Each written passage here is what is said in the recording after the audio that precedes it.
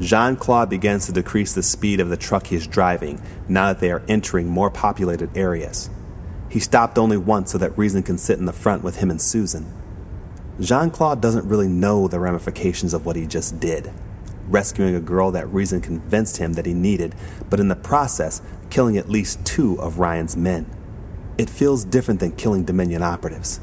He tries to suppress the guilt that he feels from taking the lives of 2 ordinary citizens no matter how bad they were.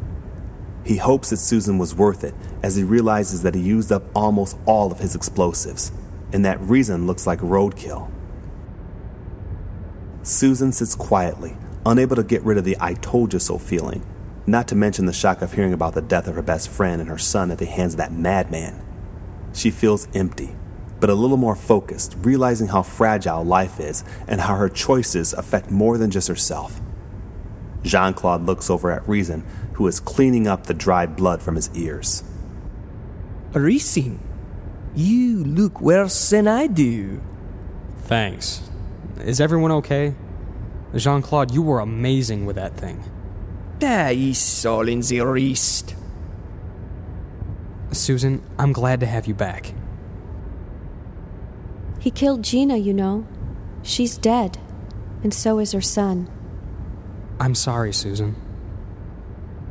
You must be the mysterious man from Europe. The name's Jean-Claude. I'm pleased to meet your acquaintance. This guy here thinks an awful lot of you.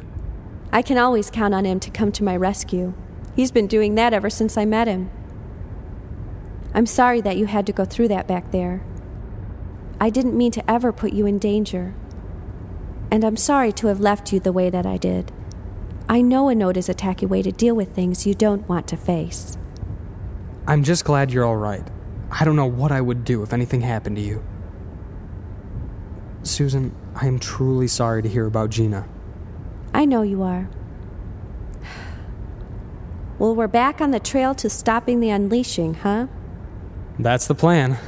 And I'm happy to say that we've picked up a powerful new friend. So, when is this gathering supposed to happen with all of us of the opposition? Mariah said 6 months. I'd say that gives us some time to relax. What you say we get ourselves good and lost for a few months and join back up with Mariah, put together a game plan with all of the others like us. Sounds like a plan to me. I couldn't have said it better myself. I could use a little vacation. Susan, is there something still bothering you? Yeah, there is one thing. Sorsha said that Ryan was looking for you.